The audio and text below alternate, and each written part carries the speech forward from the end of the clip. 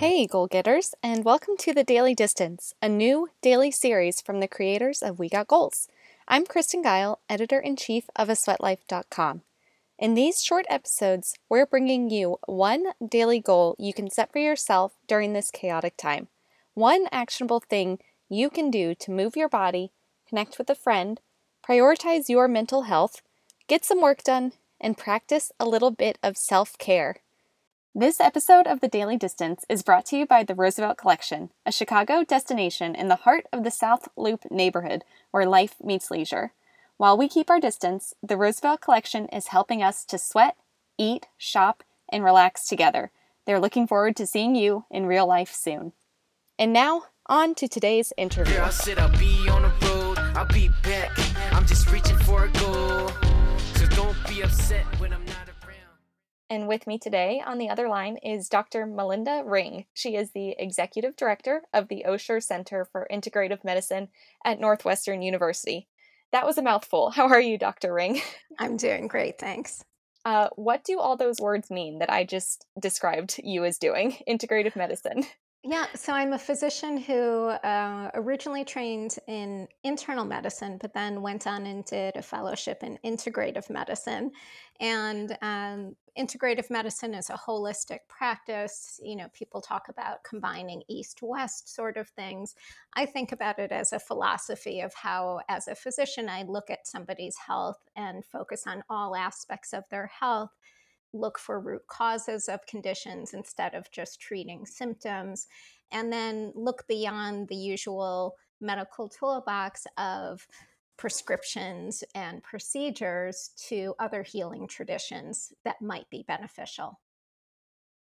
I think that is what a lot of people are looking for right now, too, is that more holistic approach instead of just a quick drive-through doctor's appointment where you list your symptoms and you get a prescription. And I know when I've had a couple of experiences with holistic and more integrative medicine, that first appointment is almost like a therapy appointment. Like you do that deep dive on your background, and it's really interesting. Yes, definitely. I'd say, like you said, that first visit, I think for a lot of people, they feel like it may be the first time that they've had a health professional actually listen and hear their story. And so for many people, that can be a very emotional experience because it's getting beyond just, you know, trying to find a cure for a symptom and getting into the deeper issues and the history that led to where somebody is at that moment. So I completely agree. A lot of times I feel like a lot of that we are doing therapy in our sessions. And speaking of that, I think that you were going to share a mental health-ish tip with us today for our listeners. So, what are you recommending that our listeners be trying or be paying attention to right now during the pandemic? Well, we're now a couple of months into the pandemic. At least here in Illinois, we're now on month 2 with the stay-at-home order. And one of the things that we're starting to think about is that early on, when there are these instructions for physical distancing and starting to wear masks and using hand sanitizer and washing for 20 seconds your hands, people were pretty excited and they're like, yes, I'm going to do it, I'm going to do my part. But the longer this goes on, we can actually develop caution fatigue where we lose motivation to follow these safety guidelines. And I think, like I saw a headline that said this is going to be an 18-month to 2-year process. And so when you think about these changes for 2 years, then all of a sudden people see a loosening of that motivation and interest in health. So what we want to do is tune into where we are, find out what we're feeling, how are we feeling physically and emotionally, how are we reacting to these suggestions, and kind of check in with where we are so we can redefine what our goals are. Got it. And how would you recommend people perform these self check-ins? Is it something you do every day at a certain time? Is it something that you just try to figure out, like, okay, I'm feeling bad right now. Why is that? Like, what's that process look like? Yeah, it's different for everybody. I think for some people, if they're having physical symptoms that which can be headaches, fatigue, stomach issues, or emotional symptoms, feeling sad, lonely, irritable. All of those may be warning signs from your mind and your body that you're starting to experience symptoms of chronic stress. And so the whole idea, is I guess I go back to the idea of being mindful, bringing yourself back to yourself and asking yourself, what's behind this and what is it that I'm feeling?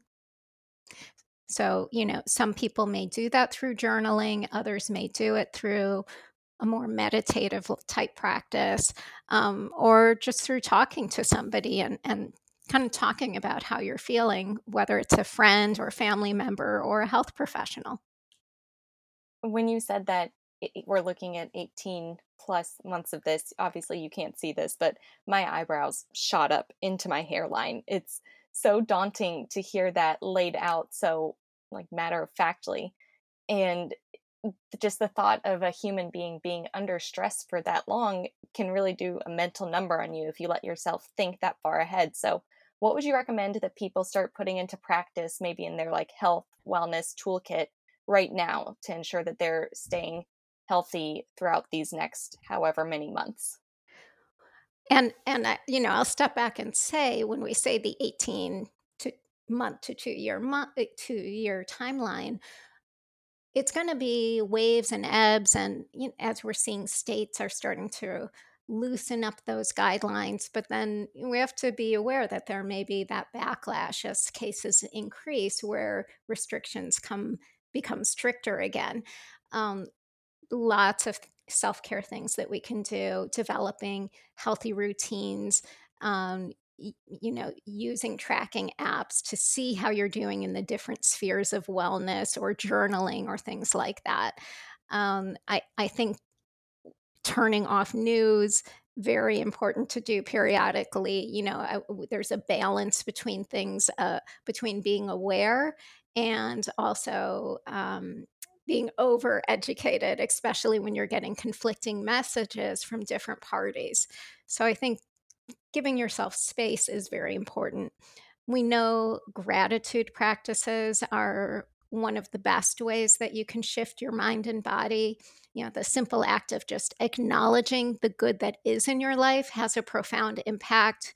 We know it can shift heart rate variability, it can change our brain activity to help promote mental and physical well being. I think a lot of your listeners are really into physical activity, which may be look very different right now than it did pre-COVID, where currently gyms are closed, or you have to potentially wear a mask when you're going for a run. But finding that regular movement, um, is incredibly important. We know that it increases resilience and mood and our just overall ability to cope with stress. So continuing that, super important. And then, a third thing is finding a mind body practice, um, something that acknowledges that connection between the brain and our thoughts and our physical being. Some people feel like, oh, I can't do that. I've tried meditating. I'm not a good meditator. But honestly, there's no such thing as a good meditator. There, there, people think that I should get in a Zen state when I meditate. I should be in this bliss moment. But really, the practice of meditation is that practice of continually allowing yourself to bring yourself back to the moment, to gently release thoughts when they happen, and not judge when that happens or criticize yourself. So, the more that we do that, the more we're able to separate from worrying about that 18-month timeline and instead be in that moment. So, that's a big thing I talk to my patients about. And then the last thing is, how are you fueling your body? Make sure you're eating all of the nutrients and vegetables full of vitamins and minerals and phytonutrients, because those are important not just for our immune system, but for our mental health. That's such a great roundup of, that full approach to our health and wellness. And I'm so grateful that you could outline that so clearly. When you were saying, I want to come back to a couple of things. You mentioned tracking apps that could check in with you every day to make sure that you're sort of hitting your must-haves for feeling good. Do you have any suggestions for specific apps that our listeners can use? Yeah, there's two in particular that I would recommend. One is, and I have no um, association with these, so these are Mhm. my unbiased recommendations. There's one called Remente, Remente, and it lets you, you know, kind of create a scale for yourself and where you are in the different spheres of wellness, physical, emotional, mental, spiritual, etc., and then provides solutions or exercises to help you reconnect with areas that you're trying to strengthen. There's also another one that is currently freely available through the University of Arizona Andrew Weil Center for Integrative Medicine. And they have an app that is, again, kind of focused on these areas of wellness, and that is freely available in app stores. So I'd recommend those two. Perfect. I'll link to those in the show notes as well so that our listeners can find them easily.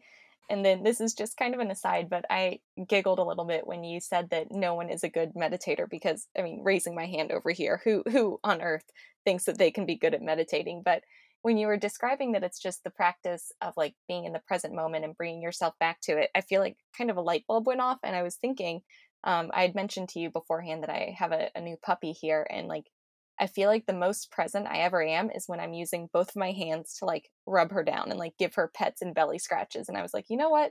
Maybe I'll make that my form of meditation is just petting my dog and focusing on doing just that in the present moment with my hands, giving her my full focus, my full attention. And hopefully that can count as a type of mindfulness. Absolutely. I think people think I need to sit on a cushion with, a little altar or candles or, and that is just not the case. Mindfulness is something that you can do while you're going for a walk and just paying attention to the leaves, listening to that, feeling your feet as you step, smelling the smells as flowers start to come out in the spring. And then for some people, other approaches like guided imagery or tapping or moving meditations like Tai Chi and yoga can be a approach that feels better to them. So, I think we have to move outside this idea of um, what meditation is and focus on what it is that we want to accomplish and how can we best do that. And think like I like to think, we never say anybody's a master meditator. You say you're practicing, just like you practice exercise, just like you practice a sport.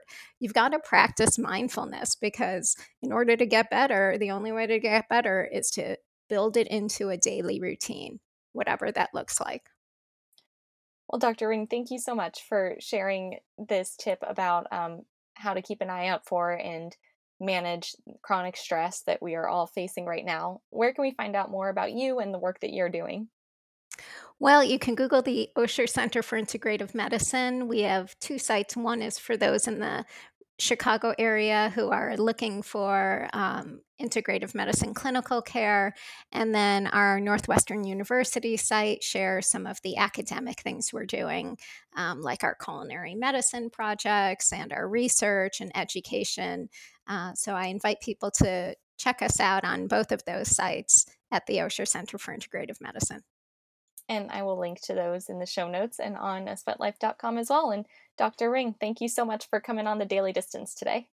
It was my pleasure. Thanks, Kristen. And for all of our listeners, we will see you on the internet tomorrow for more tips from our community. And until then, stay safe, stay well, and cheers to going the distance together.